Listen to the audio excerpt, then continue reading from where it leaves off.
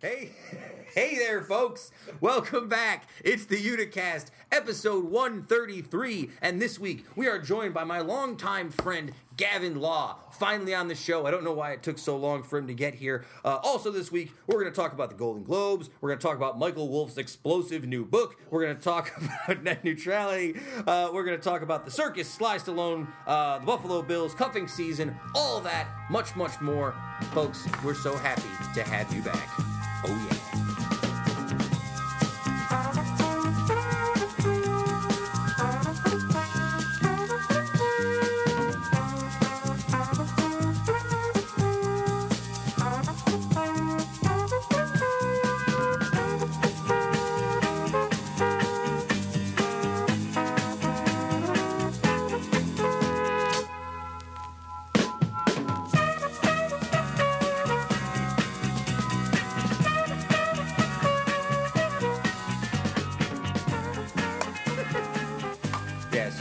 I'm going to take your word for it. If you want me to be harsher on you about being louder. I couldn't hear myself last night. It's only a small studio, Mike. We don't have professional high-level equipment in here all the time. Noticeably.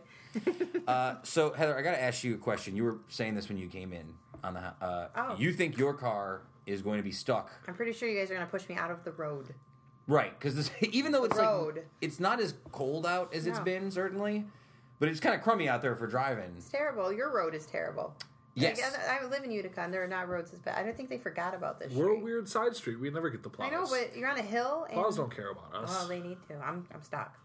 So let me ask you. Okay, so I have a question. I thought about this today because I saw a lot of cars today, a lot of trucks with the plows on the front of their truck, right? Right. If you own, and maybe anyone who does own one of these can let me know how the logistics are. If you own a truck that's got the plow on it, can you just put that thing down and plow the streets? I don't think it's legal. I don't think that's legal, right? I think... Like, if a guy on the street had a plow on his truck, he can't just do our street because he's being friendly, right? I don't think he can. I feel like they could probably get away with it. I don't think they would want to. Right. I don't think there's any benefit in you being a nice guy, but, like, clearing out the whole street and don't have a place to put it. Like, if there was a guy who lived on the street and wanted to clear out, like, that really bad part near the turn and just bump some snow out, they could probably. Yeah. But no, I don't think you're supposed to. I think you could probably get ticketed for it. I don't think it's the type of thing where somebody would, like, call the police, but the police would eventually come tell you to knock it off and probably give you a ticket. Maybe. That's fair. Maybe yeah. weird. I feel like it's tough if you're a cop to be like, hey, you, I'm going to give you a ticket for doing this good deed for your neighbors in the community. Well, because it's not always necessarily a good deed. Like, you're out there and it makes dangerous conditions for other drivers. Like, you're not sanctioned to do it, and furthermore, you're not covered to do that kind of work. Yeah. So the city becomes liable, and you have no liability protection if you're out there. Heather, you're back. It's nice to see you. How was your weekend? Good. Did you go hiking? No, it was too cold for hiking or mountain climbing? I didn't do anything really fun like that. Oh. Is that nice? Was that good that you didn't do anything? No, it was nice. Yeah. I had to do like a couple other things, but nothing crazy. No it was skiing. too cold all weekend. weekend. It was freezing. It was I way didn't too cold. there. Nobody was doing anything. Where we were skiing, it was negative 21, so I wasn't interested. Horrible. No thanks. Nope. Kevin, we're going to play a game. Are we? Yeah, I always feel like I don't do enough content for Heather. So I went through some of your She recent... seems really excited. I know, I went through some of... Heather's a good Twitter follow. I don't know if you're not on Twitter very much. So this is a new segment for Heather called Defend Your Tweets? Yeah, we're gonna have Heather defend some of these tweets that I want to talk to her about. Oh, this is great. So yeah. You got to give me a heads up next time so I can prosecute these tweets. Okay. All right, so one, and I'm going to let you seem to have some issue, Heather, earlier today with elaborate birthday cakes by parents, like other parents. What is your issue? Parents are out of control. I'm with you. It's too much. Everybody knows it's for you and not that kid. We see you. No, that's what it is. And I'm like, this mom built one. It was like a robot cake, and it had little, I don't know, lights. I was just crazy. And I'm like, how am I supposed to keep up with this? Like, I just was going to make Kez's second birthday cake, a chocolate cake with some sprinkles and the number 2 on there. And is he going to expect me as he gets older to have... No, absolutely not. Yeah. Those are going to be the kid. No. No. They need to stop. They need to stop this to me. They're driving me crazy. I went on a tangent over the holidays with my sisters and brothers-in-law about the Elf on the Shelf and how it's he's not getting that's not it's happening. The worst additional Christmas thing that's been added on for parents in 20 years. It's horrible. Like it's so much worse than everything else. The parents made it horrible. Yes, yeah, and everyone bought into it.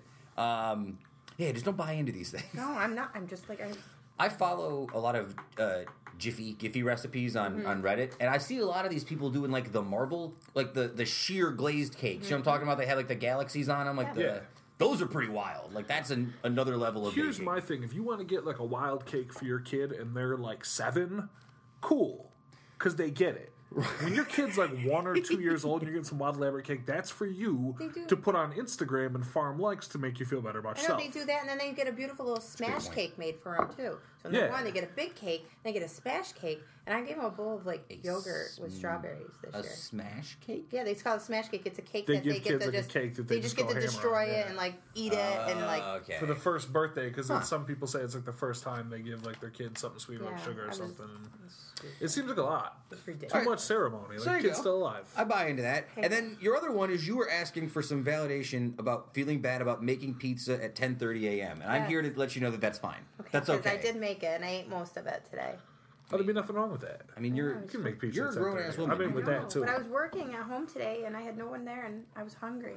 It works. You can make pizza and pick at it all And day. I was like, I don't want to make anything. So that's not to defend your tweets. I just want to stand beside you. The pizza's good at any time of day. Also, pizza is like a low key breakfast food. Like leftover pizza is like a common breakfast food. I don't think that's a big deal at all. I think you should feel good about that. All right. Also, and I'm gonna feel good about this as well. I want to know I got out of work today, and I got Taco Bell on the way home from work. Good. And I was thinking about I'm probably gonna get some tonight, so we're good. There you go. You know what I noticed about fast food? It's not cheap. Do you remember you used to get a lot at Taco Bell? I mean, Taco Bell is interesting because I remember at Taco Bell when I was younger, if you spent like $8 at Taco Bell, you got more food than you could ever eat. 3 right? bags of food. Now I feel like Taco Bell is like a middle of the road fast food place in terms of price. Right? They don't have. I don't love their dollar menu, I guess, is my issue. No, I agree. I don't know. I feel like from times I've been to Taco Bell, I feel like you can stretch your dollar a lot further, but they're going to charge what they want for those items that everybody's like in love with. You know what I mean? Yes. Like something like a cheesy gordita crunch, they know you want that. So if you're going to come get it, you're going to pay your price. I'm leaving now. Yeah, see? I'm so hungry. A couple quick birthday shout-outs before we get into the show's main topics this week. On today, I guess, yesterday by the time you folks hear it, it's my stepdad Mike's birthday. Happy birthday to my stepdad Mike. We had a nice dinner on Sunday celebrating our joint birthdays because my birthday is on Wednesday. Oh, your birthday's Wednesday? Oh, it's true. Yeah, it's true. 32. The old 32. Oh, stop. As we learned earlier today, 32, the age that James Murphy was when he started LCD Sound System. So maybe this is the year. I felt so good when I heard that today. That made my heart flutter, I have to say. Not mine. I'm losing my edge. I got the podcast kids into the punk music and the punk kids into the podcasts. It's my new track I'm working on called I'm Losing My Edge. There you go. Well, I'll keep my eyes peeled for the mixtape. Yeah, looking forward to it. So I did get a message from our high commander at Made in Utica, Justin Parkinson. It's an exciting message, though. We have a new event, guys. We can actually talk about it. The Do It For Utica takeover at Saranac is taking place on Saturday, January 27th from 12 to 4 p.m. At 830 Varick Street at the Saranac Brewery. The Made in Utica crew, including, I guess, all of us, I would assume. We're all going to be there, right? Yep. Are you coming? You probably of course you'll be there, I suppose. I'm going to do the damn thing. Made in Utica crew taking over Saranac on the Saturday of All-Star Weekend, so come down and do it for Utica. Again, $5 at the door, get you a free Utica club, and we're going to have a silent auction of vintage and otherwise unavailable brewery items, which, by the way, Kevin, excellent work getting this put together. Like, this is the coolest part of this whole thing for me. I'm excited for that part. Everything, we'll do a little behind the veil. Everything cool that happens with Made in Utica is directly because of Katie and Heather. So thank them. We have a behind-the-scenes Saranac label art unveiling from last week's guest, Maria Valace, a.k.a. Retro Sorrento. We have something called the Makers and Shakers Showcase, which I'm sure Parkinson can give me more details on, but he didn't. We're going to do some dope beer and food pairings. We're going to have some games and giveaways, and there's going to be some live music. Should be a lot of fun. Last one took place in 2015, the last time we did this. Last All-Star game, yeah. Yeah, last All-Star game. So it's to correlate to show off to all the people that'll be in town that weekend because the AHL All-Star game is happening. So if you're looking for something to do, yeah. bring them. Yes. Do it for Utica weekend. Good stuff. Yeah. Okay, so I actually wanted to quickly talk about the Golden Globes, but I don't know if anyone else watched it besides me. Have you watched part of it yesterday? I watched Oprah's speech. You did have the Golden Globes on, yes. I like award shows. I'm sorry. I know I don't watch as many of the Golden movies. Globes are good, though. It's like a sporting event. It's one of the few things that you can't really watch on a replay and get the same feeling for it. And it's interesting to interact with people on like social media for like events where people are all in at the same thing. Mm-hmm. So I did like it. I do have a couple quick things. Heather, you said you saw the Oprah? Yeah, I actually just went and watched that. It was excellent. It was awesome. It was really inspiring. There are a lot of people who are saying that she's thinking about running for president. I loved her speech, but I don't want her running for president. It's a weird feeling, right? I'm happy, and it was inspirational. I think it was something we all needed to hear, and from somebody other, because we're not getting it from our president. But I think that's not the next step she needs to do. I think she should still keep doing what she's doing, inspiring people, talking, but not run for president. Sorry, Oprah.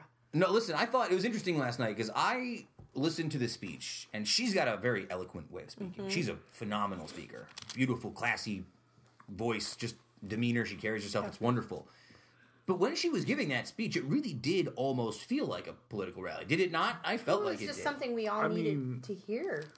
We haven't heard anything like that in a long time. She did a good job. I think the reason that it feels... First of all, I'll say anybody who's entertaining the notion that Oprah should run for president is a fool and makes me sad. We can't... That's one of the big... desperate. One of the big things that I'm concerned about with the president we have now, one of the things we have to be careful of because we're in a bad situation is normalizing this stuff where we put celebrities with no qualifications in these positions of office because they have the cult of personality. Just because we like her politics better than Trump's doesn't make her any different. She's a TV star. We're going to need real politicians to fix this mess going forward. Her speech was great. I think the reason that it might have sounded a bit political, besides we're in politically charged times, you forget she's got a great friendship with the Obamas, and so she knows all the same speechwriters, all the same people, and you could tell, as somebody who watched Obama speak quite a bit, you could tell some borrowed mannerisms and stuff where his influence as an orator and stuff like that definitely shows through in his friend.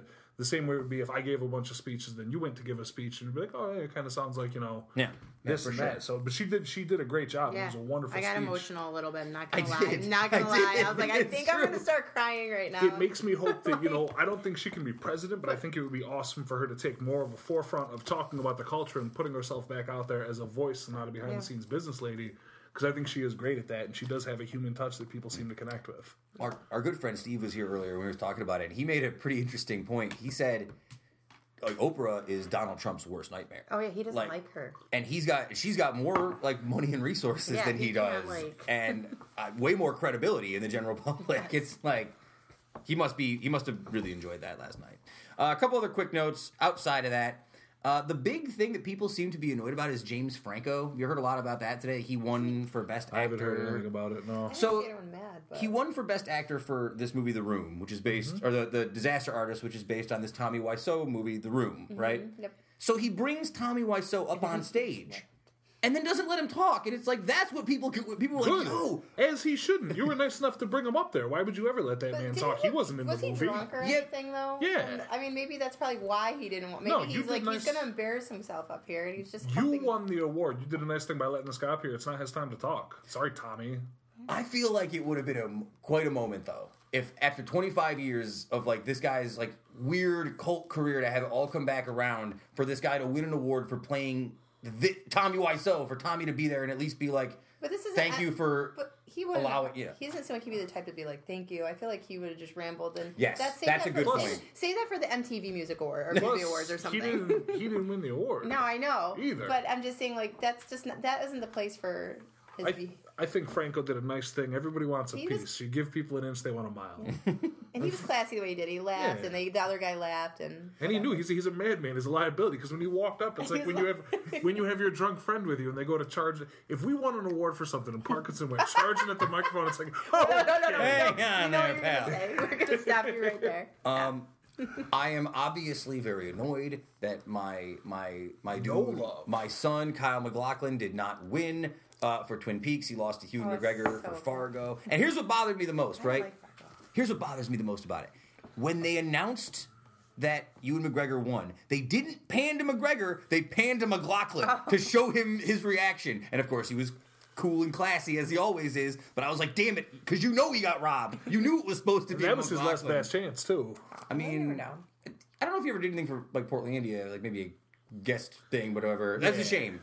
See, now Lynch needs to come back with one more Twin Peaks series to give him one more go. I bet you'd love that. And then this was another 25 years. My most conflicting moment of the Emmys, Golden Globes. I'll leave it at this. Elizabeth Moss won for Handmaid's Tale again. I like Elizabeth Moss a lot. She's really cool. Every time I see her on like TV doing an interview or like doing something, I'm always like, yeah, Elizabeth Moss, good for you. And then I always forget until a couple days later that she's like a hard Scientologist.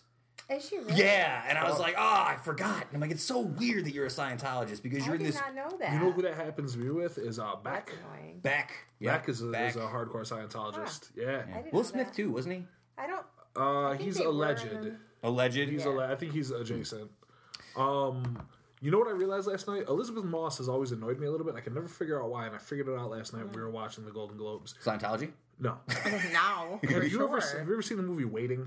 Yes. No. Do you remember those? Waiting is a movie with Ryan Reynolds and Justin Long, and they all work in like a chain restaurant. Okay. As somebody who worked in a chain restaurant, you watch that movie, and they're so spot on with tons of things. And there's a lady who plays like the mean customer who's in there just to get free stuff and complain, just a nasty lady complainer customer who is such a real person that comes into these places. And the actress who played her kind of looked like Elizabeth Moss. Just a little bit. So I was associated, and I realized that last time, that's not the same lady. I shouldn't be mad at her. I heard Handmaid's Tale is very good, though. My husband's watched it. I haven't watched it. Yeah, that's one of the top ones on the list. There's always a list of new ones you want to start. It's towards the top of my list. We went pretty long, so I'm not going to go too deep into the shady world of politics, because there was so much going on this week. Hey, man, it's since the first of the year. It's been like into hyper. And how many days are we in already? What, 9 days? This is 9 days. There's a couple of things I want to mention, though. I want to give a shout out to my very good friend, longtime podcasting friend, S. Wookie Grande on Twitter, who nominated the Uticast for Donald Trump's Dishonest and Corrupt Media Awards, which were postponed, sadly. We know we got Claudia's vote. That's very true. Let me ask you this question. Everyone's talking about this Michael Wolff book, this Fire and Fury book. It's basically the biggest talking point going on and all the stories that are stemming from it. Sure. Now, I know that people don't love Michael Wolff. He's like a pretty sleazy guy from all things considered. But for the most part, it seems like the reaction from the White House and most of the people who are indicated in the book is very defensive and doesn't seem like the reaction you would give if it was always. Right? Not a single one of these people has done one single thing to appear innocent at all. Mm-hmm. Like, if you were, they look as guilty as you can look. You couldn't say act guilty and have them do anything any guiltier. I guess what my question is this. This book has already been sort of torn apart, and it's already a thing now. Not would you read the book, but will you read the book? I think we're ordering it. You're ordering it? Yeah, and I don't really do a lot of reading, but that one's I'm actually really interested in this book. It seems like it will be from the excerpts I read, because I read all the excerpts they published in Washington Post and the Times and a few others. It seems like it'll be kind of easy popcorn reading a little bit, like in the sense that. But that's really it's what it is, like accessible where you can pick it up and it's base enough to be enjoyable. So if I come across it, I'll probably read it. I don't know that I'll go out of my way to purchase it. But when, in 2 years, the Salvation Army one, there's 25 copies of it. No, I'm reading it next week, or whenever it comes out, I mean. Yeah, we'll see when it comes. These are a couple of things that I've heard so far out of it. Katie Walsh, who's the Deputy Chief of Staff, is quoted as saying that working with Trump was like trying to figure out what a child wants, which is very funny to me. Mm-hmm. Also, this is a weird one that I thought was hilarious. There's a claim that Donald Trump has a long-time fear of being poisoned, which supposedly explains his love and obsession for McDonald's. Poisoning is an old KGB tactic. So weird. They're coming with that polonium. Here's my thing. The Wolff guy, definitely a scumbag, definitely gone out and done dirt a bit. But he claims he's got everything on tape. So at this point, everything's become so wild. If you got these tapes, let's hear the tapes. And that's why I bet the president won't file charges. I think he's holding them back. Because it will indict him. He'll have to go to court and talk about those charges. I think it's Michael Wolff. If he's got these tapes and everything he says is true, I think he's sitting back on it until he gets some real hard pushback. It's like the ace in the hole kind of for him. He's done a good job interviewing about the book, though. He doesn't come off as sleazy and. No. I mean, I've enjoyed listening to him on there. I don't see any reason for him to like not just write what he's. It doesn't seem like a situation for him where like he's done that like 2 or 3 times. Yeah. He's gotten caught. We all just just want to believe this up. one. I'm just going with it. I think That's people. the thing. That's a I want big to problem. believe everything that he's saying. That's what the don't Fox News people do. Like, I want to believe it, so I'm gonna believe it. You know what I mean? We got to be careful. There is one political story I do want to talk about this week, and this actually just came across the Uticast desk before I was doing the show. A Senate bill that would reverse the Federal Communication Commission's decision to repeal net neutrality received its 30th co-sponsor on Monday, ensuring it will receive a vote on the Senate floor. Now, this doesn't necessarily mean that they're going to vote and repeal what they already did. No chance. But what's nice about this is it's forcing people to get them on the record and be on what side of history Get them on the record. Get them on Mm-hmm. the record for 2018, so you can run it with their campaigns. Oh, yeah. This was the quote from Evan Greer, who's an activist from the group Fight for the Future. Today's news shows that lawmakers from both parties cannot hide from their constituents on this issue. Every member of the U.S. Senate will have to go on the record during a tight election year and either vote to save the internet or rubber stamp its death warrant, quote unquote. So, Exactly. yeah. Get them. I have a couple local things that I wanted to talk about, Yes. and I know we've gone a little long, but that's okay. We were short last week, so that's all right. All right, so this is from a couple weeks ago, but I wanted to talk about it. The OD did a pretty interesting sort of like looking forward to 2018 in the region. So here's a couple things in 2018 that are coming up for us, right? We obviously have the elections coming up, right? November 2018. I just want to say right now, for all listeners out there, I did receive the text message today from Anthony Brindisi. He's coming on Thursday to the apartment for another interview, so I'm very much looking forward to talking to him. He just got named in some article about like being one of the top 10 most important like members of this election coming forward. Like, yeah, he's starting to get like singled out as like important members of the delegation. It's going to get ugly too. So I'm really looking forward to talking to him. He'll be in on Thursday, so if anyone has any questions for him, I'd still like to get him and Timmy together on the show. I'd love to do it. Him and Claudia. Oh, please. It'd be so much fun. Please. Kev, you know more about this. The Irish Cultural Center is supposed to be coming this year. Do you know anything about this going on? By Varick. Yeah, right in the corner of Varick and Columbia. Go ahead. People seem pretty excited about this. I don't know. Nice. It does seem to look nice really when I've driven by. Are you excited about this? You're the Irishman here in the show. Do you feel it's... Yeah, I mean... It took a long time for them to get that. Well, they had... I mean, if you want to dig out the history of the thing, I guess that's all there really is to do with it. Really, though, like, it was supposed to be done. It was started a long time ago by people who sort of took the money and ran with it. So they left an empty hole down there for like 4 years. Yeah. With just a foundation. They had to get re-poured. My uncle's actually the foreman on that project, and all my uncles are down there kind of building it, doing everything. It'll be cool. It'll be a nice addition. It will change the complexion of that end of Varick Street, but that end of Varick Street needs some help. You know, it's not without... There's pros and cons of everything, but I think it'll be cool. I'm interested to see what it looks like when it's done. More like it used to be. Yeah, cultural. Yeah. There's definitely some challenges it brings to being in the neighborhood. We'll talk about after, but it's going to be a good thing. I'm going to be glad to finally have that lot be done instead of just being an empty hole. Because like for a lot of times, saying when you didn't live here, when you were in New York, that corner they dug a foundation years ago, and then it got left, and it was a joke because the people who used to run it were just completely sort of pissed off with the money. So.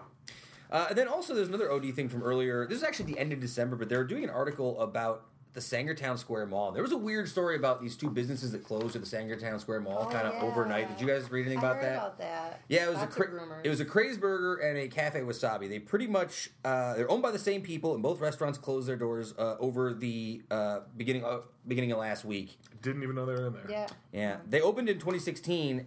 And then they closed. And not only these locations, they've also closed 4 other locations, including the one at Destiny, all sort of at the same time. Mm-hmm. There has been a lot of rumor and conjecture about illegal activity involving human trafficking. Probably. But this was got me into something deeper about like the Sangertown Square Mall in general. Like the Sangertown Square Mall has been here for like since the 1980s, like 1980, 1979 or whatever it was. Mm-hmm. My family was home over the holidays. My family's from Chicago. We went to Destiny 4 times. Never once did we step foot in the Sangertown Square Mall. I don't know about nothing in there that's of value. So I guess my question is, do we expect the Sangertown Square Mall to exist in perpetuity, or is that probably on its way? I've heard a lot about malls recently that a lot of them are closing because they don't know how to keep up. Yeah, I mean, it's been in the news now for 10 or 12 years. Pretty much every other year, they're like, is Sangertown going to close? You know what I mean? It's like a hot, recurring story, certainly. No, probably not the way it is. The reason that you guys went to Destin, although 4 times is crazy and a lot, it seems like to me. But More you than I got go kids. in like a year. Yes, I mean, you got kids, but so there's places to take kids. But either way, that's the point. Like, you took them out there. You didn't take them to the mall to go shopping. Yeah, did you go mainly to the other side? Yes. See, You that's took where them to, like, an entertainment park that happened to have shops in it, right? So it's not, I mean, a mall, that's different. Just because it's technically a mall, those aren't the same kind of we were at businesses. Dusty over the holidays, and there was nobody shopping. People were in the food part and the entertainment, but nobody was shopping. Right, and that seems to be what this article sort of touched on. Is this is a growing trend in like retail stores and retail malls around the country, because it seems like people are looking for more than just shopping. People are not interested in just going to shop because you can shop anywhere now, right? Well, it's kind of like when we were little, we would go in there, would be arcades and stuff. Yeah. You know, remember that? And that was the big thing for us. So your parents would go shop and the kids would go to the arcades. That's what you would do. There's just really nothing to do. Yeah, it's true. Like, even I think about it too. Like, Boring. we used to walk around the mall like delinquents when we were in like high school and middle school and all that kind of thing. And Delinquent. well, yeah, we were delinquents to a certain I know extent, but what you like there was actually things to do in the mall. Yeah. Like, if I was a teenager There now, was why the would I movies. walk around the mall? For There's- what reason? There's no movies. There's Yeah. nothing to do. No movies, no arcade, no like anything really that A appeals really to you. crappy pop course. I think is it still there? They have a Billy Bees, don't they? Oh yes. If you're a little kid, Billy Yeah. A walking germ fest. Going in there. It's disgusting. Bees. It makes me think of. Do you remember? Nasty. I'm not Do you going remember in the Discovery Zone? there. Yes. Yeah. The Discovery Zone was probably also disgusting and nasty, but as a little kid, I didn't know any there. better. And they had like this place called Sports Star 2000 in Syracuse. I don't know This that big one. laser I don't tag know place they about it. had. And Yo, can I make a laser tag is bullshit. It wasn't I'm bad. sorry. I'm gonna throw that. Every time I've ever been forced to like do laser tag, and you think it's cool, it's not. It's not. I'd almost rather get hit with a paintball. Do you know what I mean? At least I'd know that least something it- happened. We could probably facilitate that. I'm sure we we test could. out the two. We'll do a little test video. then you're right against the door. I've walked into something I didn't right mean against to. the French door. Shoot at the glass. This was a mistake. Maybe down at your It's house. a terrible mistake I Why? made. Let's get into this week's interview with a man I've known for far long. I had a hard time putting together when the first time Gavin and I ran into each other was. I had gone on the couch with him when him and Chris were doing it a few years ago. And I had told him back then that I needed to have him come on the show, and I don't know why it took us this long to get him on here. But we've known Gavin for many years, going way back to our pop punk roots. I think it sounds weird to say. It's like an old. It does. It sounds weird. That's a weird thing to say. But it was nice. It's nice to see Gavin. It was really nice to have him over at the house.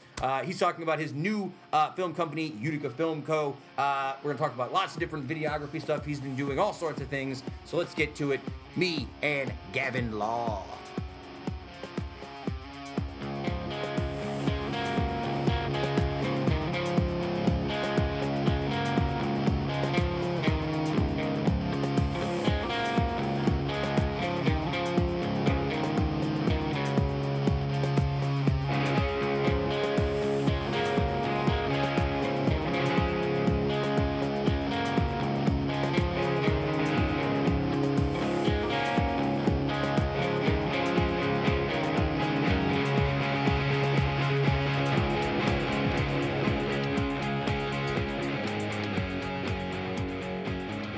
I have to say, I'm going to start right now by letting you know I'm very impressed. I had you at 50-50 this morning. I was like, man, it's like negative 20 outside. It's so cold. I'm like, I got 50% chance that I'm not getting this interview Really? today. Oh, man. I just not that I didn't trust that you were coming. I just like, who knows what goes on. Like, I know everyone I Yeah, know true. was late today. Okay. Everything was like a big mess for people this morning because of this subarctic temperature. So I appreciate that you came out here. Oh in the yeah, cold. no problem. Yeah, once you commit, you commit. So. Well, because I talked to you because you texted me or we were Facebook messaging earlier, and you mentioned to me, "Are we still gone today?" And I shot I was like, hey, if you want to do it tomorrow, we can. And then I was looking at the schedule. I was like, oh, it's actually colder tomorrow, so it's better off today. Right. Then like I'd rather get things done like Yeah, right yeah. away. You Then you wanna- gotta follow up and all that kind of stuff. Just make sure. I'm the worst with that everything's too. good, so, Like, yeah. you ever like order anything off Amazon? You an Amazon person? Oh yeah, huge Amazon. Do you ever go back and rate the person when they've sent No. you something? Never. Even though they give you that little card, They just give you like, the please card. rate me. I'm just like, sorry, I'm gonna recycle you. I'm like, sorry, I never do. I don't know why. I assume that once I've given the money and they've sent the item, that unless there's something wrong, I feel like that's the end of the transaction. Like, I don't usually go back into Taco Bell afterwards and be like, hey, Yeah. great job, guys. True. Thanks for everything. Maybe Yep. I should. You'd like me. Yeah, especially in Taco Bell. Gavin, you were joining us here during the middle of, I don't know if you're a soccer guy. Nope. Well, Sorry. That's okay. No, it's okay. It's all right. Not most people are not. But the Merseyside Derby is going on right now. That's my team, Liverpool, versus Made in Utica, Justin Parkinson's team, Everton. So if you hear any loud screaming from upstairs or effects, that's usually what it is. It's a big moment. Cool. That's Perfect. okay. Yeah. And before taking you away from your game. That's okay. It's all right. This is part of the job. This is how it goes. So I want to try and figure this out because I've known you for a long time. Yeah. We go back a long ways. Before I left for New York, I knew you. Yep. We used to have parties at your house back in the day. Yep. Halloween parties. Yep. Good times. But I can't remember.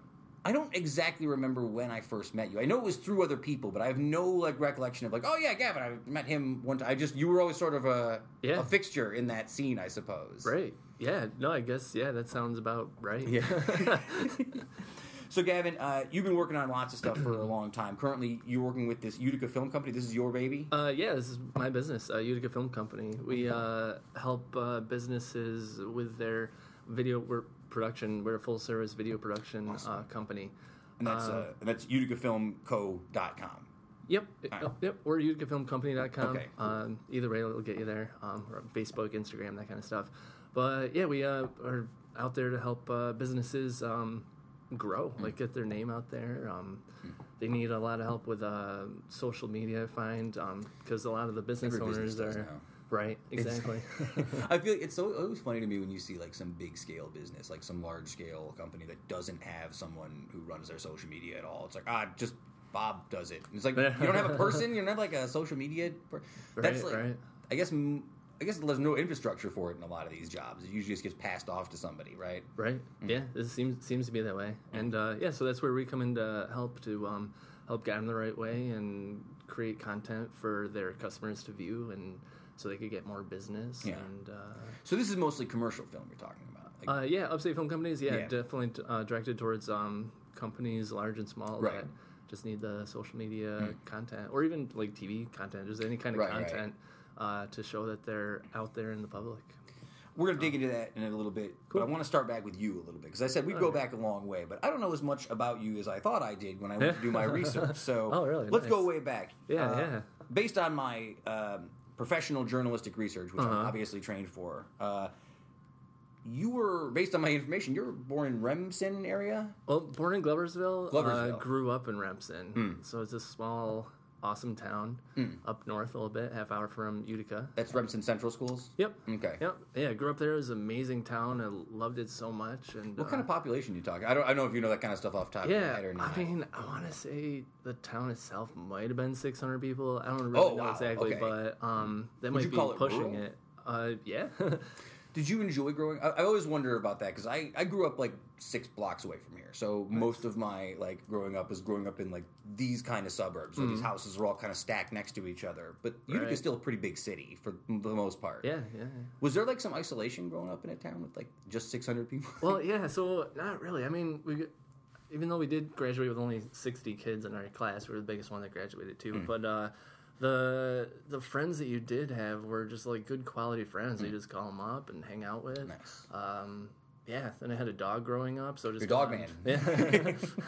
What were you doing in high school? What was your thing? You sports, music, club? So I guess I wanted to be a partial musician / skateboarder. Yes. So then that was me skateboarding around, playing guitar and stuff. But also video, though. I started video back in high school. Did you do AV club and stuff like that? Yeah, that's kind of how I started. They called it video English. Video English? Yeah, which is the English teacher had a video class and I guess just combined them and stuff. But nice. Yeah, Mr. Haynes. And what were they teaching you there? Editing or So, yeah, back in the day, I started on VHS tapes. That's how I got my foot in the door when it comes to that. And, yeah. Yeah, I love VHS. I was going to bring this up. We're born 2 months apart from each other, so we're in the same. Nice. We're in the same zeitgeist cycle. We had all. I had VHS. I'm with you on VHS. That's awesome. That's great. So even back in high school, and in that you're doing the video thing just as a hobby, right? Yeah, doing fun videos, doing the school news kind of stuff. I was an anchor on that for a while. And, the anchor, that's something. So you're doing that. You're sort of doing the music thing casually, doing the skateboard thing. I feel like that's where we sort of ran along each other. Music. Same interest, probably. Same interest. It's true. I remember you were probably at that. What was the place in Clinton that used to do all the Melodic Revolution? Did you ever go back there in Clinton? Okay, this sounds familiar. Yeah, that was the one I always remember seeing people at back in the day. So I'm fascinated, though. You get doing the video thing. You're in Remsen, and you went to Herkimer for college? I sure did. Did you do video, and is that what you did at that department? Yeah, it was a radio TV major, which I heard yeah. recently they got rid of, which just seems dumb for me because video's where it's at. Like, it's growing and getting bigger. Well, I'm glad you say that because you're one of many people I know. A lot of close friends of mine, a lot of people who've been on the show who have glowing things to say about this program. I know a lot of people were really disappointed when this program went down. Even though I didn't go to HCCC, I knew that a lot of people stood behind the way that they taught their program. Yeah, so. yeah, definitely. Yeah, it was a lot of fun. Definitely learned new people, and had a great time. Did you ever think about going to like a bigger school for it? Was there ever any thought to like? Because a lot of people wanted to go to Syracuse. I feel like when that was in our era, like growing up, the thing. If you wanted to go on like TV or do like broadcasting, Syracuse was like the big school, but it's just so damn expensive. Yeah, there was thought of that, but then my guidance counselor back in high school, he said, or she said, I actually don't remember what the gender of the person was, but either way, they said that Herkimer is actually the best in the area and stuff, and I'm just like, wow, that's very fortunate then that I don't really have to go too far and get the best around. Yeah, the common thing people would say about Herkimer was always, whereas at Syracuse or a big school, you may not even touch a camera till your junior year. You're hands-on from like day one at a place like Herkimer. So even though you're probably not getting the prestigious degree, people who knew what it meant, they knew that you were hands-on from day one. Yep. Yeah. So. Yeah. It was fun. Yeah, great teachers there too. So post college, I'm trying to think of what year that put you out of college, because I had a whole bunch of years where I was like playing in a band and was not doing school. So my time strain for when I graduated is all messed up. But you graduate Herkimer, were you looking to go right into something? Did you have an idea what you wanted to do? So I guess at that point, I didn't have an idea because at that time, like the DSLR cameras weren't out yet. Because I'm pretty old now. But. That's an amazing statement. Because still young though, but because they're everywhere now. But to think that less than however many years ago they were not that common is mind blowing now. So fresh out of college, they didn't have an affordable camera. So then, like, there was this camera that I wish I could have used. But it was like a $5,000 price tag on it. And when you come out of college, like... yeah, I know how that goes. So then after that, I just did retail for a while and like just dreaming and trying to do stuff. What did you do? With a mini DV. Were you at pretty much every store? I feel like I was trying to think. I was like, I feel like you were at a lot of them. Were you at Zoomies for a while? Yeah, Zoomies. Yes. Okay, that's probably H&M, PacSun. Oh man. Like You know, I've never found one piece of clothing that fit me at H&M. Yeah, that's fair. And then especially if you dry it. That's true. Never. It's a fair point. They'll become a different article of clothing in itself. So I found a couple different sort of video businesses that you've been sort of involved in. You've been doing lots of different video stuff over the years. Yeah, because video, just runs through my veins. Like, I'm the video guy. So you do you have your Gavin Law wedding video, which you've been doing for a long time. Do you dig that? Is that still like getting exciting for you? It's still a thing, and I love it just because you get to provide a amazing wedding video for all the couples out there, and quality too, which is great. Because a lot of people have like Uncle Tom. Filming like on a tripod and just a standalone, set it up and let it roll kind of thing, which is better than nothing. But when it comes to like really showing the day and kind of like you're a photographer, if you have a good one, because there are some other photographers that might not be so good either. But yeah, so it's just a great experience. I think about this when I was growing up as a musician. I would go see like local bands play, or I'd go to a wedding and see a wedding band play. And because I was playing music, I could not detach myself from being like, "What's this guy doing over here? What is this? What is it?" Do you do that when you go to weddings? Like when you're at a wedding as a guest, you look at the photographer and you're like, "Look at this guy. I don't know what he's doing." Yeah, 100% all the time. I can't help it. It's good sometimes. It's nice to have a little bit of jealousy, cathartic when you're out there. Yep. Yeah, definitely.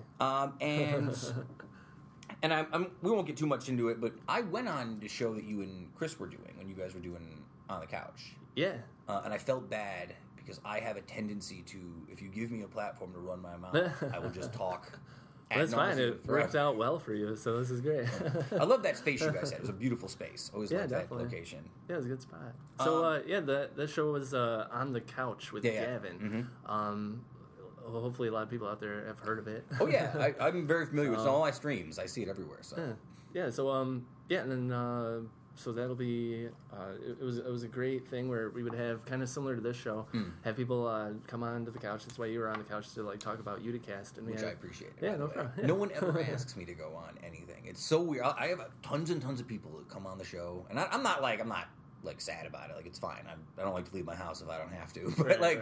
I'll bring like lots of people on to like promote their stuff, and very rarely do I ever get anybody who's like, "Hey, come talk." So when you guys invited me on, I was like, "Hey, it's so nice." It was a perfect fit because what On the Couch with Gavin is we bring people on just to talk about the great things that they're doing for and in all around the Utica community, and like showing how what you do in the area too. It was like, a perfect fit. Well, that was always the thing with when you do a show like that, and I talk about this a lot with Justin from Made in Utica. You know, when you have a platform that is catered around showcasing other things in the community, it's always a strange. It's weird. Like you have to like reach out to get other people to talk about things they're doing. It's an odd. Yeah. It's a weird chase when you're chasing people around in that thing. Right. You guys are smart. I feel like when you were doing that, it was like you do like more seasonal. You interview like a bunch of people and then release them all at a thing.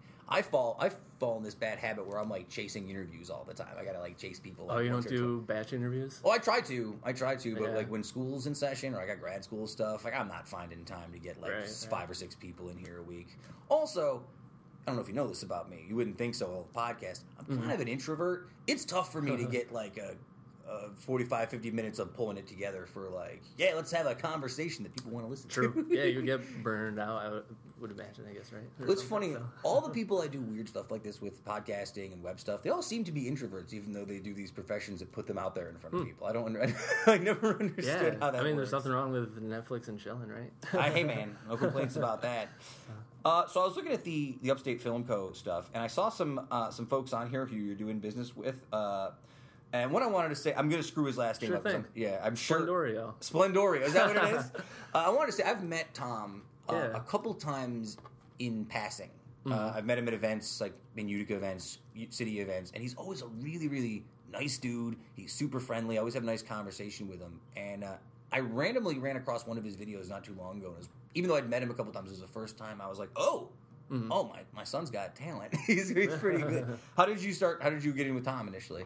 Yeah, so I was in a thing called Photo Club of CNY, and it was just a bunch of photographers and like a few videographers, because we're few and far between, I guess. But which luckily there's getting to be more and more recently, which is I love. But anyways, Tom and I, we were in this group and made a lot of good friends with a lot of photographers, and all of them now are like still like my best friends to date. Like Chris, who I did On the Couch with, ended up being my good friend from the photo club. Janelle Bonajorio is my best friend now, and she's great. I know her from way back in the day. Right. Yeah. So and having the same interests and stuff too. It's like you kind of just hit it off. And actually, my wife is a photographer, and same thing where I met her, started talking about photos, and it's like, hey, we got a lot of cool things and interest, and well, for her it was, you're kind of cute. Let's hang out sometime. A very handsome guy. Well, you are very handsome. I have to you too. I've been working this. Please, I grew the beard out to cover up the rest of my face. That was the plan. I'm afraid to shave it off because I don't know what it looks like underneath anymore. So the other person who was on here is our good friend from Made in Utica, Julie Ducato. How's working with Jill treating you? I keep giving her a hard time because she's the only Made in Utica person who hasn't been on the podcast yet. Now I'm doing it just to give her a hard time. But how did you get in with her? Yeah, no, she's awesome. I knew her from working at WTR, the local news channel over here. Maybe even before that, I feel. I don't know. But either way, she's great. So what Upstate Film Company does, anyways, with all these talented people is I'm very strong at video, and I can do photos and social media and other things and drones and all that stuff. Like I could do it, but I'd rather be really good at that one thing. Right. So then because of that, I found these amazing people that are really great at what they do. So therefore we're able to be more effective when it comes to helping out businesses. So then, we all are just great at what we do and can be a really good team all together. So. Well, I was really fascinated by the stuff I was reading on the site. I really like the message you guys are presenting. I also think the aesthetics of the site are very nice. Nice job whoever designed it. It was partially me, but mostly Ryan from Thinkubator. Oh, yeah. Who's also on the team because he's a drone enthusiast. I don't even know what you call a droner. Dronist? A dronist, yeah. But he would probably know. I don't know. I'm not sure. Is there a word? I'm sure there's a proper word for it. Probably. Here's a good one for you if you ever want to trick somebody. Do you know what the word for a professional bowler is? Bowlerina? No, a That kegler. probably offended a bunch of Not people. a bowlerina. That's pretty good, actually. A kegler. So if you ever want okay. yeah, he's a kegler. That's Yeah, my dad. that sounds way cooler. My dad told me that, and he's a liar. So if someone okay. on the podcast in the audience wants to correct me that a Fact check kegler is a bowler, you can fact check it, but I believe that's the case. That's a good one for It sure. sounds like someone who would do a keg stand. Kegler. That's me in college. I'm too old for that now. Then go bowling. Yeah, exactly. Or the same time.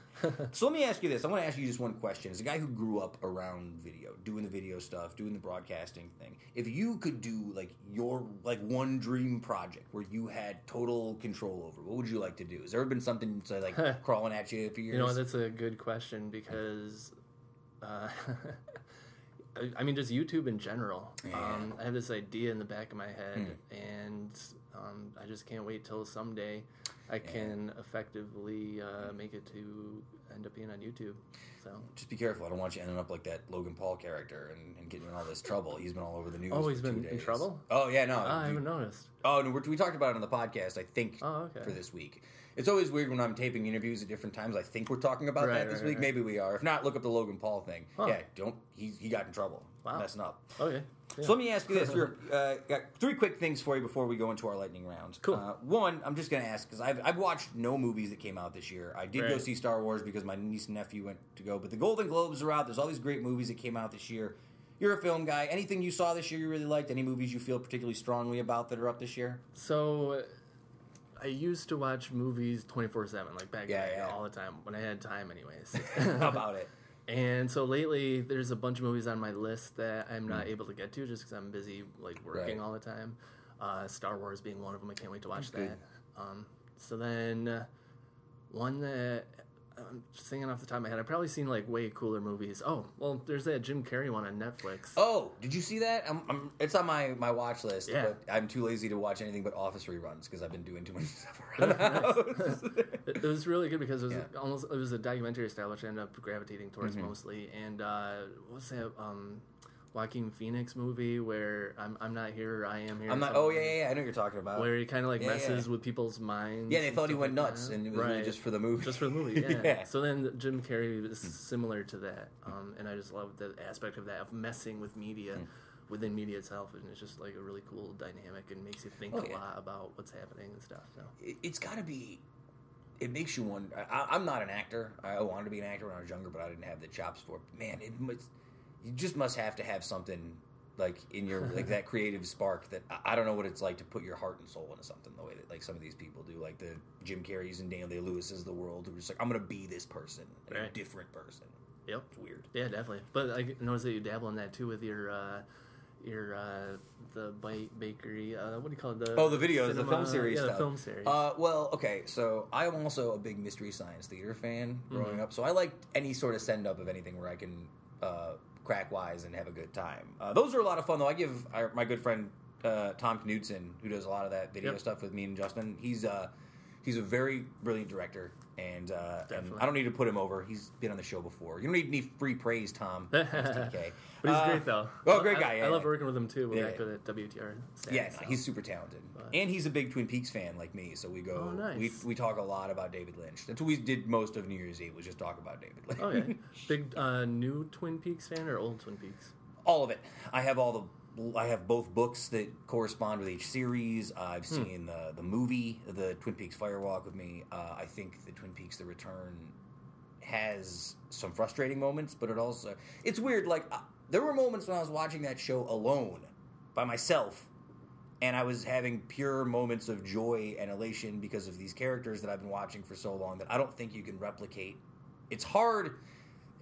It's a weird thing to tell people you like Twin Peaks. It's weird because you have to have watched the first seasons and the second season to really watch The Return and have it have the emotional impact that it has. You're like, damn, because when all the stuff finally comes around, you're like, wow, that's David Lynch is a madman.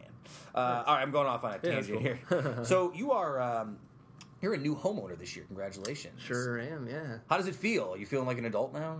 Is that the final? Is that the final one? Well, luckily the place before we were renting was the whole house, so I still got to do all the home maintenance and stuff like that. Plus, I feel like I'm pretty handy, so I like to do that sort of stuff anyways.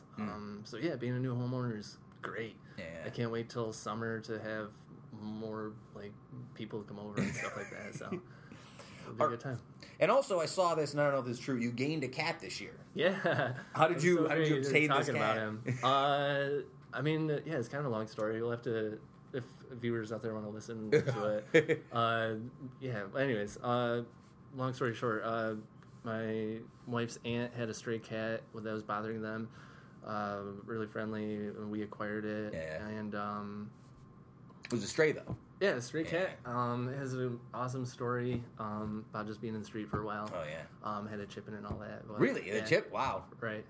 Never registered. But anyways, I'm getting more into that long story. But so this cat is the best cat you could ever ask for. So friendly. Training him to do tricks right now. He knows when you pat your chest to jump straight up in your arms. Oh, wow. He nuzzles anybody and everybody. Like just walks straight up to you and is just like super friendly. Yeah, he knows sit. Well, I'm curious because you said you mentioned earlier you grew up with dogs. Yeah, just Now, one dog. But yeah. I grew up with dogs growing up, and I never really liked cats. And again, I fell into a situation where we have a cat that lives in this house. His name is Charlie. He's, again, a street cat that we took in. And I don't know if it's because he's a street cat or because I never grew up with cats, but I've grown to have quite a companionship with this animal that I used to be like, I don't really like cats. I'm not a cat person. Right. It won me over. So Yeah. I was just curious if you were like an anti-cat person or if you were just like... Never been an anti-cat person because in all the places like in between college and my like finding my wife and getting a home and family and all that stuff, I would just acquire cats off the street as well. Yeah. Nice. Like me and my roommates. Well, me, I would bring them in, and Right. like sometimes they'd have fleas and I'd get in trouble with my roommates. But anyway, so I bring these cats in, and I never really felt like a good attachment to them. They were just like a good thing that I could do, like to give them shelter and food for a while and like love them temporarily, I guess. But I never felt like they were truly mine. Right. And so then they ended up just, leaving somehow. Like either got them like hard to see. That's what scares me with this cat. Like this cat's so used to living outside that sometimes he'll just leave. And be gone. Oh, no. Like, I don't know where he is. Like he might never come back. Right. But he always seems to. Gavin, before we get into lightning round questions, just one more time, it's upstatefilmcompany.com, upstatefilmco.com. Yep. All Yep. right. Yeah. So yeah, that's if you're a business looking to grow your business, really, because it just helps, your audience and get more clients and all that. You on Twitter, Instagram, Facebook, anything like that? Instagram and Facebook for all those things. So Nice. Upstate Film Company is the business is. If you're getting married, the website is gavinlaw.tv, and you can find all the wedding films on there. And then in the future, On the Couch will be coming back bigger and better, stronger, all Love that it. stuff. And then you can find that on Facebook just by searching On the Couch with Gavin. Wonderful. So.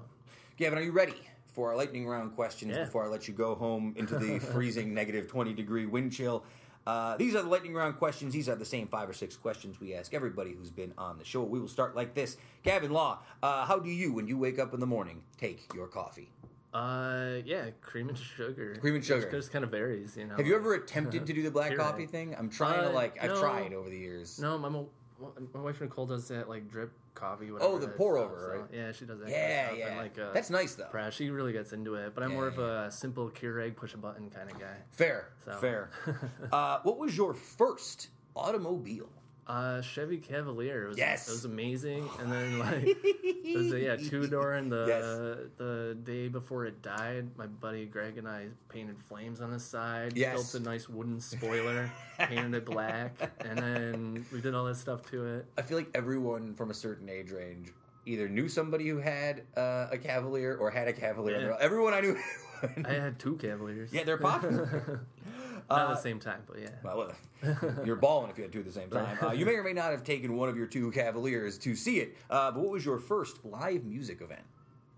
The Monkees. The Monkees. Yeah, my You're mom like the took me to see second the person to Monkees. say that not too long Nice. ago. Huh. I wonder if we're at the same show. I wonder. Because they don't really come around. I was going to say, I don't know if that's like a thing that a lot of people... Did you listen to the Monkees growing up? Was like a thing? Oh, yeah. Oldies all the time. Yeah, my mom would always listen to... You a Beatles guy too? Oh, yeah. Got a Beatles tattoo. Do you? Yeah. What is it? It's, Across A little bad radio for the folks. That's okay. Strawberry, yeah, it's good. It's I like that. the new remake, the movie Across the Universe. Yes. Yeah. So it's the album cover, the movie cover, Nice. Strawberry. Nice. So it's a painting of a strawberry that represents Strawberry Fields' Beatles song. I love it. Have you ever been to Strawberry Fields in New York? Oh, okay. Is that the one where It's in like Central John Park Lennon there. died or No, something? well, there's a park where there's the Imagine Right, thing, and yeah. which I've been to. Then there's the actual Strawberry Fields portion of like Central Park. Nice. Are there strawberries there? No, Oh, okay. no, it's just a big rock. I wonder if I had to like just walk by things. I've been down there a It's bunch. dude, Central but- Park is. Central Park is such a mess, and it's so big, and it's like I'll walk through Central Park sometimes. I'm like, I don't know where I'm going. I have no idea. I don't even know if I'm going uptown anymore or downtown. Right. I miss New York sometimes. Yeah, it's beautiful though.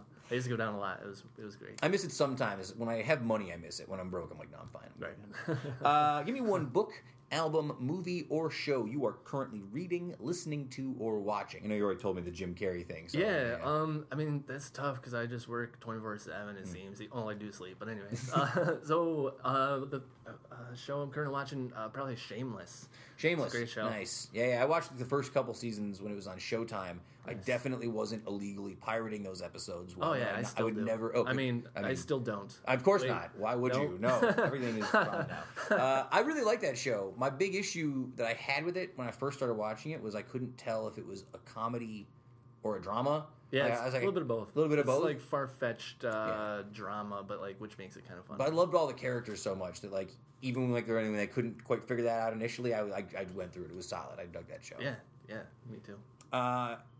If you could have dinner with one person, living or dead, who is not your family, Oh, not family. not your family, Oh, who would man. it be and why? Oh, jeez. I You know what? Yeah, that not family thing threw me off. Throws there. everybody off is my favorite question. Wait, living? Living or dead. Could be Okay. anybody, as long as they're not your family. Oh, well, that's easy. My wife, Nicole. Oh, that's nice. She's your family now, technically. I Oh, suppose. shoot. Yeah. Okay. That's just getting points. I get it. Yeah. Well, I'll give you. We'll move on to the last one. If you think of one before we leave, we'll do that. Gavin, besides obviously film, besides taking in stray cats, obviously, community, besides family, your wife, your house, give me something. One more thing that you, Gavin Law, are passionate about. Well, besides friends and family, camping and being outdoors. Really? Outdoorsman. Yeah. Yeah. Just 'cause I grew up in Remsen and just love being outside all the You time. got a camp or anything? Or you just go out with like Yeah, tents so and a stuff? couple of years ago, Nicole and I got a camper that we nice. towed behind a pickup truck and go all over New York State. Luckily, with my job, I can work from wherever. Yeah. So for the past couple of years, all summer, and she has it off because she's on the teacher's schedule. We've been able to go all over like the places. It's not the teacher camping, schedule is so. all right. Let me tell you, it's okay. Yeah. So just camping and being outdoors.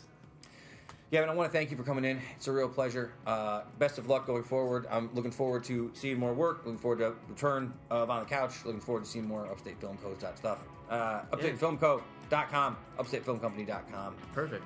Yeah, Thank man. you. Thanks Good for luck. having me. Oh, it's always It's a been a lot pleasure. of fun. It's been fun. I haven't seen you in a while. It's been a long time. Yeah. Folks, we'll be back to the show in just a moment.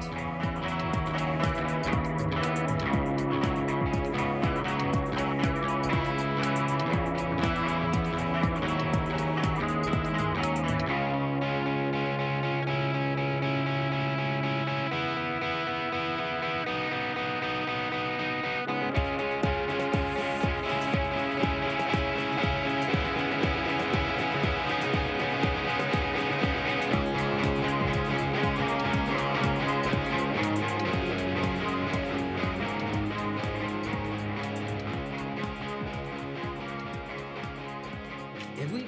No, we didn't ever. Time we had to start over. When did we start It over? was like 10 minutes in. We had to start I over. don't remember that. I do. remember. I do. I have. I'm trying to think. Definitely in the past, there's been times where, like when I was first doing the shows with Dano and Adam back in New York, there were definitely times when we like lost whole shows. Do you know what I mean? Like they'd just get lost to the world, and that's like, well, that was 2 hours, 3 hours of our time just totally gone forever. Yeah. We've been pretty lucky for the most part with all of that. As I say, I hope I don't jinx us by saying that. I'm gonna knock on wood. We're back. Oh, Thanks. we're recording. Yeah, we're recording. Yeah. No, we're back once again. Thank you again to Gavin Law. Always nice to talk to Gavin. It's always a pleasure. Again, I forget how many things we did growing up that Gavin was around for, right? Like just miscellaneous things, like parties and shows and just venues and places. Nice to see him. Good guy.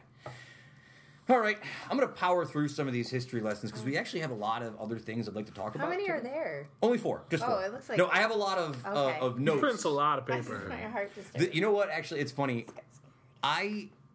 printed out a lot of stuff during my vacation week, like as non-time sensitive stuff. So a lot of this is still the stuff that I'm burning through that I like talking about. So, Oh, great. on this day, January 9th, 1768, Englishman Philip Astley staged the first modern circus in the world. Trick riders, acrobats, clowns, trained animals, and other familiar components of the circus existed throughout recorded history, but it wasn't until the late 18th century that the modern spectacle of the circus was born. How are your thoughts on the circus, guys? You like the circus? When I was little, but not anymore. I won't go to a circus. Well, I don't. If it think has animals. There's not really any around anymore, are there? Like, I feel like a lot of them closed. Like the Ringling Brothers is gone now, isn't it? I'm a little detached from reality in the last year, so maybe I haven't. Well, you know what happened to circuses? They got Cirque du Soleil ran regular circuses out of town. Yeah. Like, people love that. Plus, it's like a disgusting tent in a horrible in like a horrible parking lot with abused animals and mean clowns. That's true. When you're little, Yeah, you think about it when you're little, but like, why did our parents bring us to these because our things? parents weren't as soft as modern parents, and they had less options. They couldn't just park us in front of a tablet, so they'd take us up to the parking lot at Riverside Mall and pay $5 to go into a tent and get yelled at Could've by go to Billy clowns. Beasley. When we got older, Bunch too, of drunk acrobats. a lot of the circus stuff was less like I remember one time going to the circus when I was a kid, and it was just a guy on a motorcycle going around a little cage circle. It was so stupid. I was like, where's the tigers, man? I'm like, now I feel bad for the tigers because they seem depressed. Well, they Bring them out are. there. It's probably because they had to go to so many circuses. I know. It means two things. I don't know. I feel like also I don't know. I'm impressed by the Cirque du Soleil people. Like, I think that's Yeah, that's crazy pretty and awesome. impressive. I don't know if I need to watch 3 hours of Cirque du No, Soleil. I don't want to go. I just want to watch bits of it. And... I'd feel bad about myself after a while. I'm like, oh my god. Would you? No, if it was like at a bar or something where you could drink and come and just watch I think and you can walk drink back at out. the Cirque No, du I Soleil. don't think you can. It's like It's broad, Disneyland. But I it's think if resort I could property. leave the room. I don't want to sit there and just, I don't know. It's too much. All right, move past the circus. On this day, January 9th, 1976, Sylvester Stallone began filming the classic movie Rocky. He was born in Hell's Kitchen in New York City. He was a juvenile delinquent, kicked out of school when he was 15. He dreamed of becoming an actor. When the idea of Rocky came to him, he was living in a seedy apartment in Hollywood with his wife and dog. He wrote the entire Rocky script in 3.5 days, which is kind of crazy. It shows. I will go into things and watch all of them, though. Sometimes I'll go into a Rocky kick and watch all of them. The first Rocky movie is actually a very nuanced, interesting movie. Like, it's really well made. I like that. Rocky 2 is, like, not so good. I prefer Rocky 4. Okay, so for ranking them for entertainment value, I go 3, 4, Creed, if you want to count that with No, Michael B. you Johnson. can't. No. That movie's awesome. That It's not movie's- even a Rocky movie. It's Creed. He's in the movie as It doesn't Rocky. matter. But the He's movie, not- it's specifically called So, Creed, not all right. Rocky. So let me say You can add 3, any movie 4, in there. 3, 4, 1, 2, of course, 5. A Bug's Life. 3, 4, 1, 2, 5. That's my call because I like Mr. T and Hulk Hogan in number 3. Oh, 5 is all Yeah, right. 5 is good. 5 is all right. 5 is all right. Good. 5 is unfairly maligned. When he punches that dude who looks like Johnny Cochran in the end, he's like, "Punch me and I'll sue." And then Stallone like, "Sue for what?" And then he like hits him in the Yeah, face. baby. It's full redemption. It's full circle. It's beautiful. So Rocky was shot in 28 days on a $1 million budget, and It shows. and it was divided by critics when it came out, but it was a sleeper hit, making Stallone, who got 10% of the gross, a rich man and a bona fide star. It was also, this is kind of cool for all you film nerds out there, it was also the first feature... Both of you guys, listen. Both of you guys, me, TK, and Justin. It was the first feature-length movie to employ the Steadicam, which was used primarily in the fight scenes and the scenes of Rocky running in Philadelphia during his training. Steadicams are pretty ubiquitous, like in a lot of... That is actually interesting. That is cool, right? It's not bad. Ooh, this one's gonna hurt. This one's gonna hurt me deeply. Listen, for all you Bills fans out there, Ooh. it was a tough one Let's this unpack weekend. it. It was a tough one this weekend. But hey, They were who we thought they were. they definitely were. They definitely were who we thought they were, and the Jaguars did not let them off the hook, and that's okay. They tried. I read a review of that. Getting I read a review of that game. shifting to sixth gear. And it was like, it wasn't even like a funny like Deadspin or Bill Simmons review of it. It was like an AP review. It was like, in a football game that was rough and sometimes unwatchable. And I was like, yeah, no shit. Pretty much. It was pretty bad. Really tough to watch. But somehow, it's all karma, because on this day, January 8th, 2000, in the American Football Conference wildcard matchup, the last time the Bills were in the playoffs against the Tennessee Titans, they fell victim to the play known as the Music City Miracle. Do you know what that was, Heather? Sorry. Yes. So, I'll give you a quick history. This was the first time the Bills had made the playoffs this year in 18 years. Okay. Since this day, January 8th, 2000. The Bills were winning 16-13 with 16 seconds left to play in the game. Kicker Steve Christie for the Bills made a short, low kickoff. Lorenzo O'Neal caught the ball near the 25-yard line, and he handed it off to the worst person in the world, tight end Frank Wycheck, who spun and threw a terrible forward pass that was incorrectly called a backwards pass. I'm still bitter, as you can tell. To receiver Kevin Dyson, who ran down the sidelines, completely fooling the Bills, rushing 70 yards into the end zone. A lot of people make fun of me as a Bills fan. They're like, oh, the Bills, boy, I love losing Super Bowls. Right? And rightfully so. Right, and I get it. But here's the thing. You got to understand, I was born in 1986, right? So when people were like, oh, those Bills, they lost all the Super Bowls, I'm like, yo, I was 7. I did not care about football. I cared about, like, the Power Rangers, right? Like, I didn't, those early Bills So you losses. just went into liking a bad team then? Yeah. Okay. I here's what it was. My family was all Giants fans, and I just would get forced to watch Giants games all the time as a kid, and I was just like, I don't like this team. They're very bland. I don't like their jerseys. I don't like their logo. They're just very, like, corporate looking. And the Bills had, like, a sad sack, lovable loser kind of vibe that I just sort of appreciated when I was younger. No way, it was a front runner vibe. They won 4 Super Bowls. They were in 4 Super Bowls, not 1. I was going to say. But this moment for me, January 8th, 2000, this was the... When people think of, like, the Bills or, like, a crummy team, this is the moment that I think of as a Bills fan. Like, the first time that the Bills broke my heart. I remember watching that. I remember watching it with a dear friend of ours who's a great Bills fan over at another friend's house, and we were laughing. We were laughing so hard as we watched his whole world crumble. It was tough. That was back in, like, 8th, 9th grade, like, when you care. You know what I mean? That's like, true. when it still means something. Can I be honest? I did not care that the Bills lost knew. this game. I would have been more excited. I would have been excited if they won, but I was not disappointed when they lost because I was like, okay.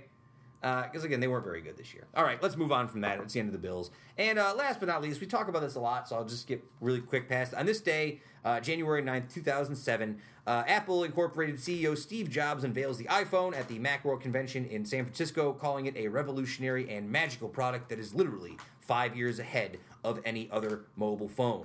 By November of that year, the iPhone had sold 1.4 million units and had been named the invention of the year.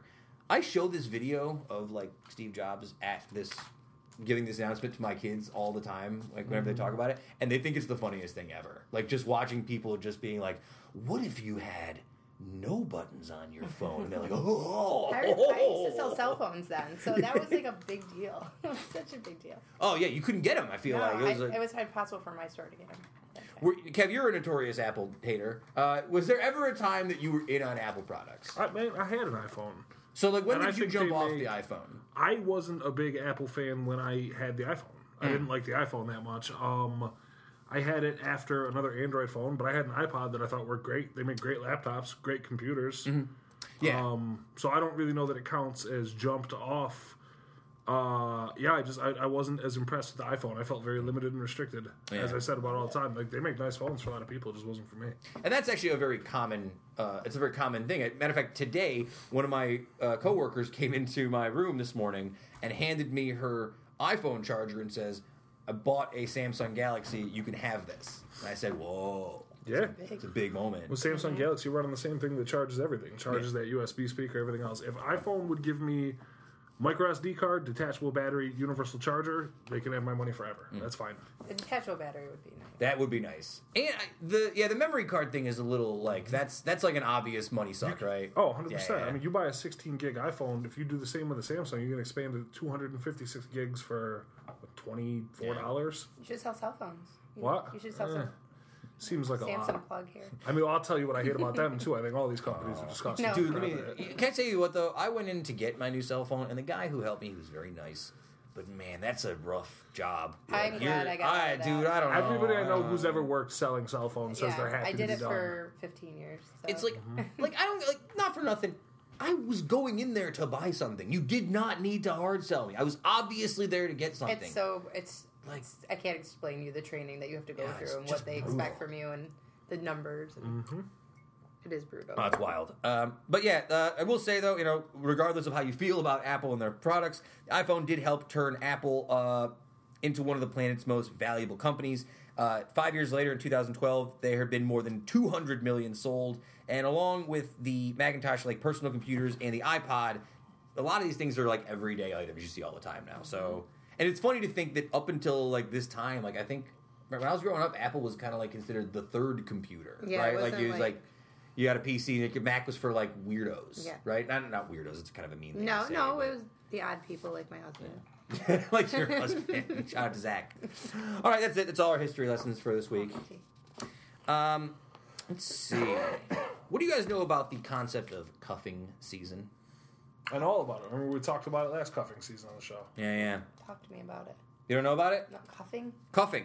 Cuffing. I know. You don't need to give me sign language. You said be harder on you, so I don't want to say it out loud. Oh, I need to talk louder. Yeah, you just be quiet, that's all. I don't know what What did you think is maybe some sort I of probably cuffing? know and I don't know, but just say it. Cuffing season, according to Match.com, is peak online dating season as well. I don't know that. From late December through Valentine's Day, it's the busiest time of the year for dating apps and sites. Called cuffing season as a nod to the idea that people want to find a serious relationship during those cold months. I'm not trying to go out and hang out in the cold and meet people. Just want to stay home, Netflix, and chill. I get it. But really, a lot of this is this article I was reading about talks more about people's changing attitudes toward like online dating sites. And actually, there's been a huge increase in the percentage of American adults who say that online dating is a good way to meet people. Let me ask you guys. Heather, you're married, so I guess you don't have as much. I can pretend if I'm not. Yeah. What is it? Kev, I don't know how your thoughts are on online dating, but do you feel like you see more of it now?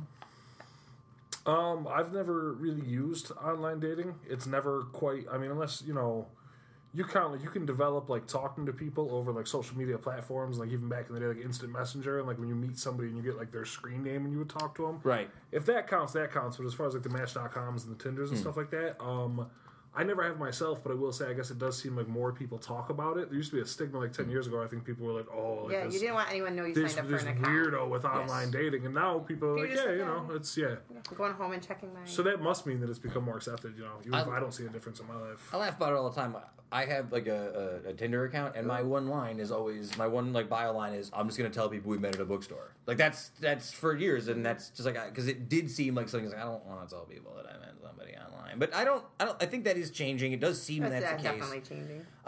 And a matter of fact, it's gotten to a way where a lot of people think it's strange to meet somebody now without sort of having some sort of connection to them first beforehand, right?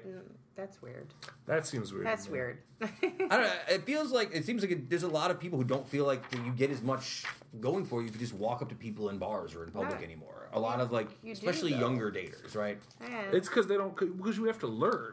Because you have to actually socialize. Like that's you have to actually. For the majority of people, that doesn't come naturally. You have to learn how to be a person who's comfortable, like meeting people in public. But once you learn how to, your life is certainly much easier. I would much rather meet somebody in public than have to meet them online. Well, there's a reason I've never used like online dating because you learn how to talk to people. Yeah. I just want to. Well, one of the things they talk about it is it's sort of negative because it builds up this concept of treating people like commodities. You start to do this word that they came up with, which was like relation shopping, right? You start looking around at very specific like things. We're like, oh, well, this person might be nice, but I don't know anything about him besides what this picture shows me, and I'm like, okay, whatever, right? Yeah. And you start treating people as less of relationships that can be built and more like, well, it seems all right, but I don't like this dress, so I'm just going to say swipe to the left, or whatever it is, right? Okay, that's it. That's all I want to talk about with cuffing season. You guys want to talk about some science? Always. Ready for science? Let's do it. This is a good one, actually. I probably should have led with this story. Have you guys read about the ancient human remains that they found earlier this week? Yes, I have. It's pretty cool. Yeah. Obviously, I'm detached again from everything, because I didn't see it. This is from January 3rd. I got this out of NPR. In Alaska, scientists have uncovered something they say is remarkable. The remains of 2 infants dating back more than 11,000 years. Their discovery is evidence of the earliest wave of migration into the Americas. This is a quote from Ben Potter. He's an archaeologist at the University of Alaska. It's incredibly rare. We only have a handful of human remains that are this old in the entire Western Hemisphere. I don't know if y'all think this is cool. I thought it was cool. I love it. And I think one of the things I find interesting about this is people have this note, and again, I'm a history major, so I spend a lot of time thinking about nonsense like this. People have this idea that history is very concrete. Like the history you read in the books is like what's in there and that's it. But even history of the past and like what we know about where we came from and the things before us changes all the time. Yep. We just don't always think about it the same way as we think about what's taught to us when we're growing up, right? Like there are new discoveries taking place all the time that may totally shift the way we think about where... Like the dinosaur that was half duck. Did you see that? No, what is that? No, how did I not see I that? know Way that. up your How alley. did I not hear that? That was like 2 or 3 weeks ago. No, I'm going to have to look this up now. Yes, please. It's half dinosaur and the upper half was like a duck. Just like a duck. True story. Look it up. Here's another science one, but this one's more about exercise. This is for all you New Year's resolution folks out here. Oh, gee. We talked about this before. Evidence has been accumulating for the past few years that while it's great for your health, exercise does little to nothing to help you lose weight. Do you buy into this, or do you think it makes any sense? I do, because a lot of people exercise but eat terribly, and they're like, and they don't lose any weight, and they don't. Food is huge on your diet, and if you're exercising, you need to eat right too. So. Well, you're spot on. This was sort of the analogy that was made here. Your food intake accounts for like 100% of the energy that goes into your body. But exercise only burns off 10 to 30% of what you do. Like your basic metabolism does the other 60, and digesting food accounts for like 10 of it. So even if you like are running and doing all this stuff and working out, you're really only taking 10 to 30% of what you take in away from you. You're still never going to outmatch the intake. I know I see people like, oh, I worked out today, so I'm gonna eat this giant brownie sundae, and I'm like, well, what's the point? Like, stop working out. All the personal trainer people I know, people I know that work out all the time. There's a saying they always say that basically gets this point across. They say you can't outrun a bad diet. It's like no matter how much you go running, if you're eating like a garbage disposal, it's not going to matter. Matter of fact, here's a quote this guy said here. You can work hard on this machine for an hour, and that work can be erased with 5 minutes of eating. Single slice of pizza, cafe mocha, ice cream cone, whatever it is, that just like that. It's crazy. Which is something I actually used to do when I was in my college working out at the gym day. I was just like, oh, I just worked out. I'm going to go on the street and eat 3 street hot dogs and maybe a gyro. No big deal. I just worked out, though. Extra white sauce. Extra white and red sauce. Get it hot. Like it's spicy. All right. Yeah, right now. He really got into that. Tony He got Danza. really spicy. I think he would have just kept going. Oh, Angela, I like my spicy gyro. All right, let's move on. Let's. I think Heather just spit coffee on her nose.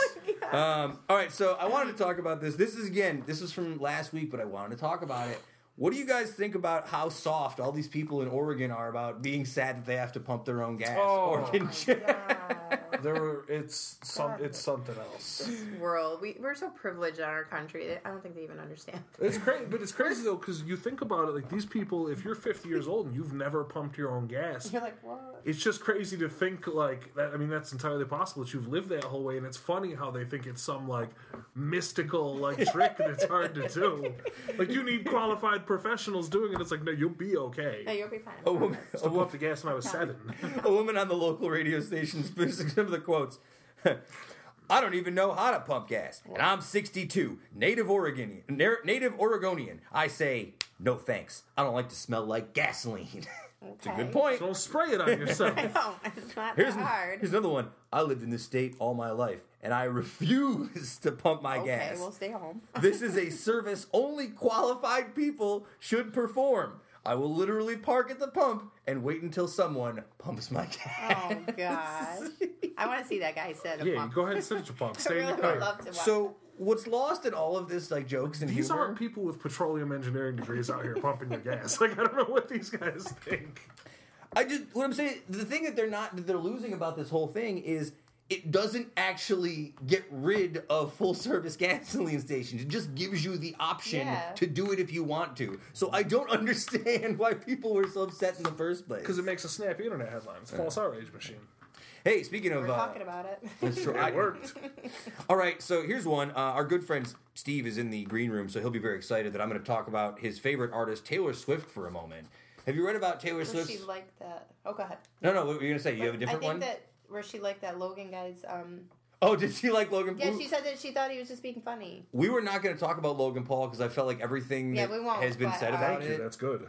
No, but I was disturbed that she thought that was She's one of these young millennials. These young millennials like YouTube. Look, I can I tell you, I was at a family dinner on Sunday, and I brought up the Logan Paul story to my parents, and my niece and nephew knew exactly what I was talking about, and they were disconcerted. They're upset. Oh, that makes they're me like, happy. I don't like Logan Paul anymore. He's the worst. I'm like, that makes me think that you like him. No, that makes me think you're lying to me. Now, what do we got in Taylor, though? Oh, so Taylor. Taylor Can't sell no tickets. No, this is from. This is an update. Last September, Taylor had got drawn back into court over the lyrics to her 2014 smash hit, Shake It Off. The lyrics in question came from songwriters Sean Hall and Nathan Butler, who claimed that Swift ripped off the lyrics to 3LW's Players Gonna Play, which they wrote with Shake It Off's chorus, which posits that players are going to play, and haters are going to hate, as is they do. So this is all fine and well. But I thought this was really funny. Taylor Swift's lawyers' arguments to their attorneys to make their point are really specific and in-depth, okay? What they're arguing is, quote, it's impossible for Hall and Butler to have copyrighted lyrical concepts like players gonna play and haters gonna hate because the very existence of said players and haters implies that there's playing and hating to be done. They had to really get creative on... Thunderous legal argument. It's an amazing argument. It's unbelievable. I wonder what they thought when they heard that. Like, everyone just tilt their head a little and just... It's wild. Like, they're just basically saying you can't copyright the idea of play is playing and hate is hating. Because if they're a player, then they're going to be playing. And so if of course players are going to play. What a time to be alive. The authors of this request went so far as to cite several instances of those who hate and those who play in popular music. Including Fleetwood Mac's song Dreams, because players only love you when they're playing, and the Notorious B.I.G.'s Play a Hater. So, I liked the way that they got creative on that. I thought the guy who wrote this article did a good job. The judge has yet to rule on the motion to dismiss, probably because there's some sort of hater or player. So, really earning that hourly billing. I'm not going to dig into this story because it's longer than I want it to be. But there's a new craze going around. It's a Silicon Valley thing. It's a new fad. It's untreated, unfiltered, raw water. What do you know about raw water? All the stuff. Well, first of all, it's silly because we have water. And these millennials are so crazy because it's like people don't want to vaccinate.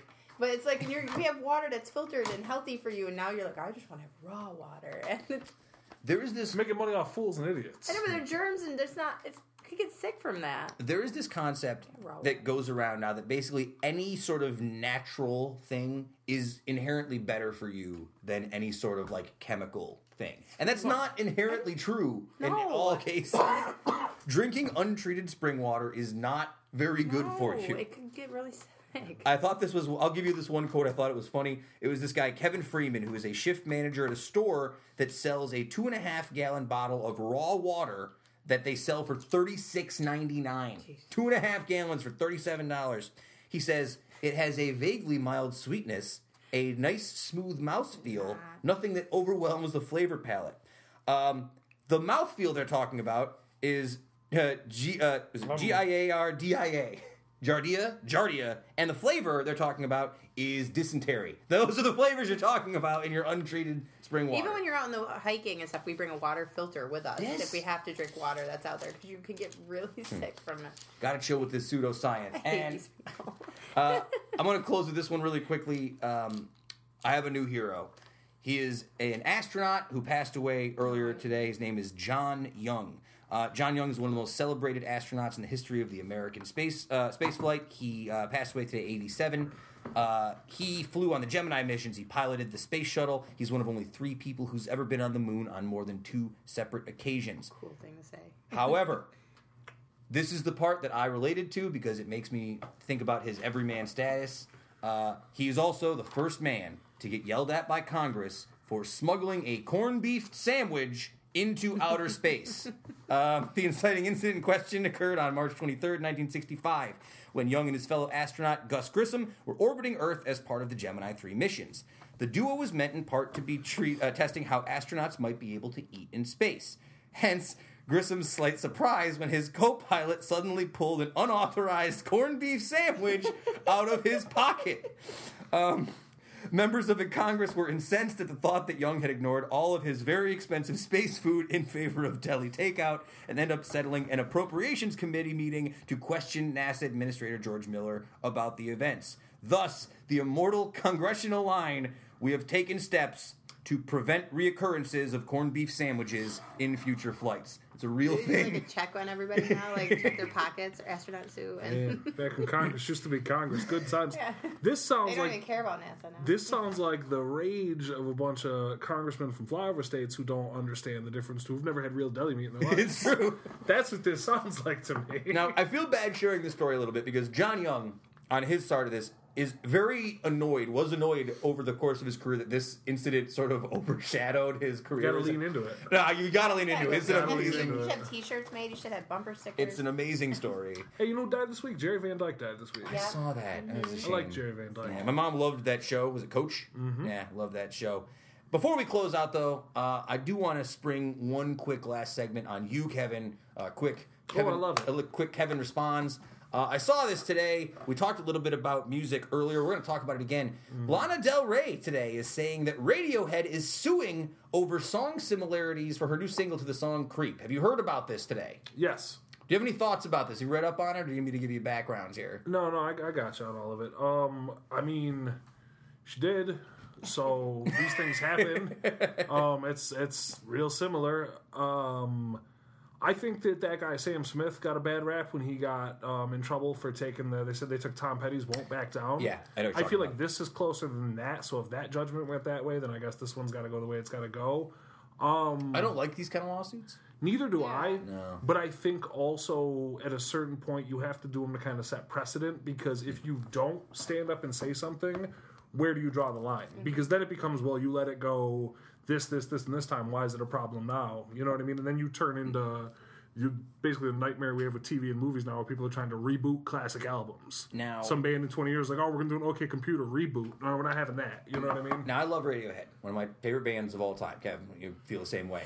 I have to admit, the optics on this are not great, because Radiohead already shares song credits and royalties on the song Creep to Albert Hammond and Mike Hazelwood because of the similarities the song To the Hollies. song.